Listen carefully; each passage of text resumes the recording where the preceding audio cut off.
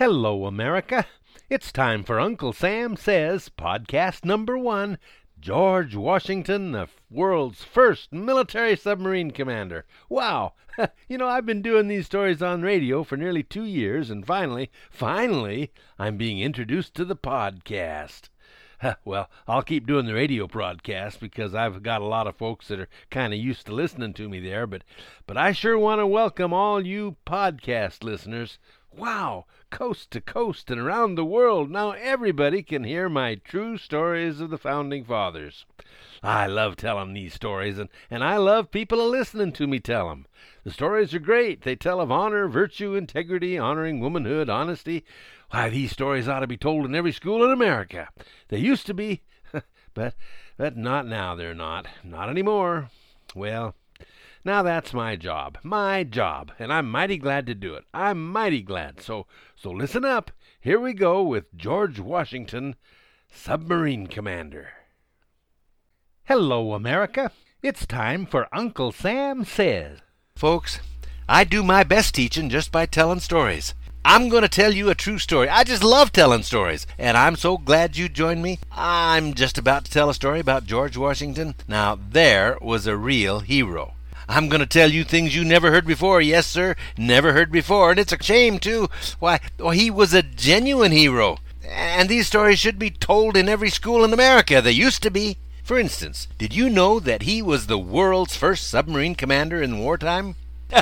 He was. Now, he didn't pilot the sub, but he was indeed the commander. Yeah, let me tell you about that. You're going to like this story. Yep, it's a great story.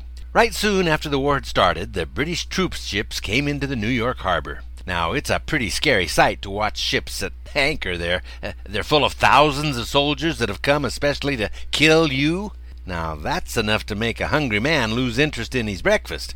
George and his army was camped on Manhattan Island trying to figure out a way to keep those soldiers from landing. They waited for the darkest night, and then about midnight, George and a few of his most trusted officers went down to the wharf in New York Harbor and met with a Mr. David Bushnell. George Washington, Mr. Bushnell, and one of Washington's sergeants, he was a Mr. Lee, was about to make history. You see, Mr. Bushnell was an inventor, and he had invented a submarine, and Sergeant Lee was going to drive it. Now, don't misunderstand me. Mr. Bushnell did not invent the submarine. Other folks had invented those, but he invented this particular submarine, and it was the first submarine that was going to be used to fight an enemy in wartime. Their goal was to attach a huge bomb to the bottom of the British flagship. It was called the Eagle. And the submarine? Why, it was called the American Turtle.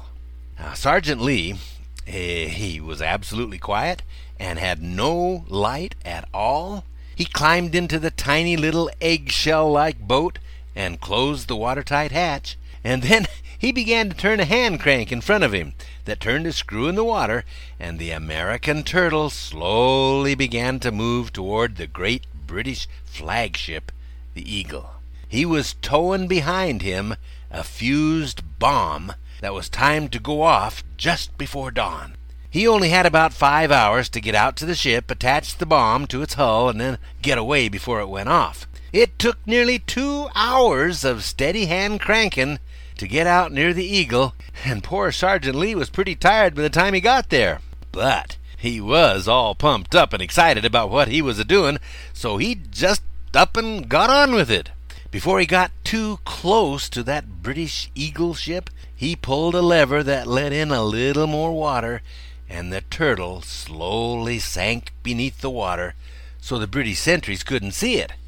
That little submarine worked beautiful. It'd go up, it'd go down, it'd forward and backward. Why, it was the funnest thing around. But Sergeant Lee wasn't there for fun. He tried to screw the bomb onto the hull of the Eagle, but found that it was covered with copper plates. He tried and tried, but just couldn't cut through that copper. Finally, he just had to leave the bomb and get out of there before daylight. He got back to the wharf just as it was getting a little glow in the sky. Since he couldn't attach the bomb, it drifted a little bit away before it went off. Hoo-wee, that bomb went off with a roar that was heard for miles. It woke up every mother's son in New York, and it for sure woke up those troops in the harbor. It shot a geyser of water hundreds of feet in the air, and the waves made those ships bunk and jump, and why, those men were bounced out of their hammocks like jackstraws. What was happening? Who was bombing their ship? Where was the enemy? Where were the enemy ships? Every ship in the harbor was turned into an instant hornet's nest. Where was the enemy? Well, the Eagle, that ship wasn't even hurt, but it was thoroughly soaked from the waves and the spray. You can bet that a few sentries got their backside peeled because they didn't warn the fleet. But how could they? Who ever heard of a submarine attack? It was months before the British ever figured out how that harbor blew up without an enemy ship inside. Now, before I go, I want to tell you about another hero of our revolution. His name was Marie-Joseph Paul Yves-Roch Gilbert du Motier. He was born in 1757 in Auvergne, France, one of the great patriots of the American Revolution. He was orphaned at a very young age, but received a huge inheritance, a very large amount of money. Do you recognize him yet? He was a relative of King Louis XVI of France.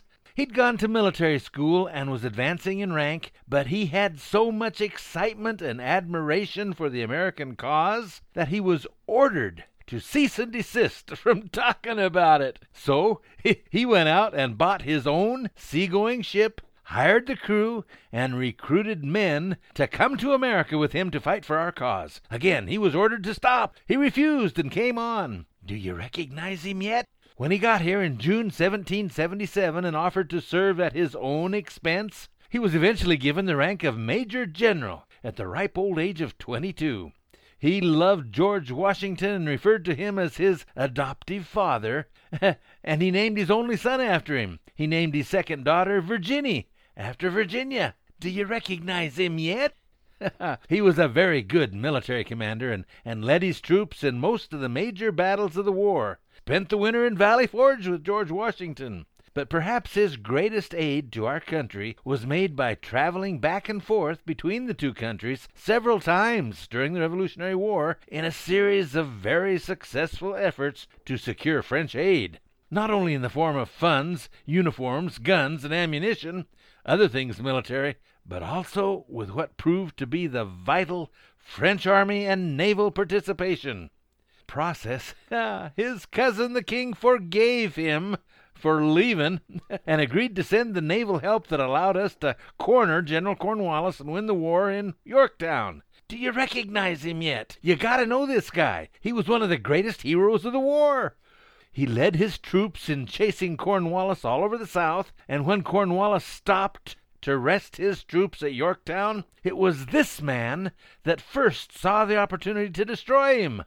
It was his influence that sent the French fleet to stop General Clinton from rescuing Cornwallis, and it was this man that sent word to General George Washington to quit fooling around New York and capture Cornwallis. Perhaps the most remarkable demonstration of this relationship with George Washington was when this man, after his return to France, after the American Revolution was won, he was made head of the National Guard at the beginning of the Revolution in France in 1789. As such, he was in charge of the demolition of the political prison, the Bastille. It was him. He did it. Do you know who he was yet? Well, that was destroyed in 1789, and he retrieved the key to the front door of that prison and sent the key, along with an engraving of the destruction of the Bastille, to his beloved George Washington. He did so, as he said in his communication. This is what he said.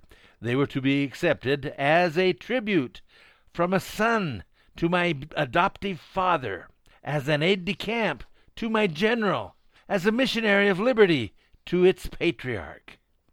That key to the Bastille remains in George Washington's home from that day to this day. The love for America on a part of this French patriot was so great that at his request, soil had been brought back with him from Bunker Hill in Massachusetts and was used to bury him in France. So who was this French-American patriot who so loved his adopted nation? His name, Marie-Joseph Paul Yves-Roch Gilbert du Motier, the Marquis de Lafayette.